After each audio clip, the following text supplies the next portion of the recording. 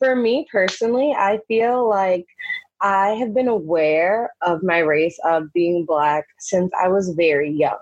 And growing up, when I was very young in like kindergarten, people would notice, differences in my hair, my skin color, or my family, and things like that. And then as I got a little bit older, in about third grade, it turned into something a little bit more negative, and I received a lot of bullying because I have darker skin, and that impacted me and made me make a lot of choices at a very young age about how I wanted myself to be perceived within my race. And it took a lot of just healing to get out of that mentality that, okay, well, if people are going to look at me and see this thing that is a stereotype and see something negative, then I want to do everything in my power to be as far away from that as possible.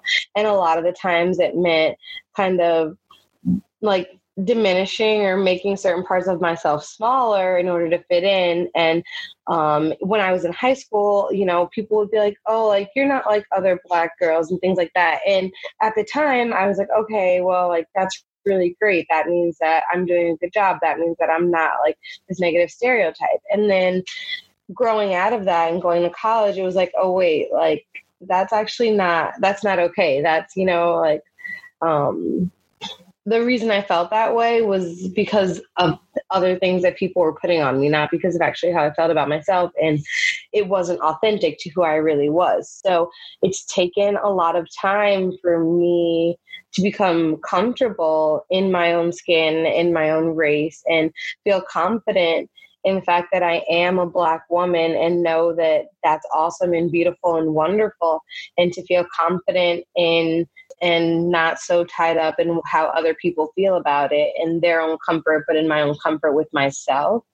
And I often think like, oh, I wish that like my younger self knew. I wish that like my middle school self knew some of the things that I knew now and was able to have that confidence that I have now, because there were just so many times when, as a person, especially as a dark-skinned person, that I just felt so much less than, and that I felt unbeautiful and unpretty because of how certain beauty standards were just thrust upon me, and what good hair looked like, and what nice skin was, and what a beautiful body type was. And it just took so much to try to uphold that. And it made me so anxious all the time. And then now I'm a teacher and I see my own students struggling with similar things. And I try to give them, the little bits of advice when they want to listen, because I teach middle school. So, they don't always want to listen, but give them an opportunity to feel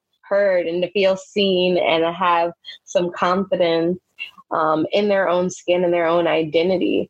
And I think that this is a really pivotal moment for our country, because there is so much voice around what is beautiful and how we value and honor different identities, and especially how we honor and value Black women and Black bodies in general.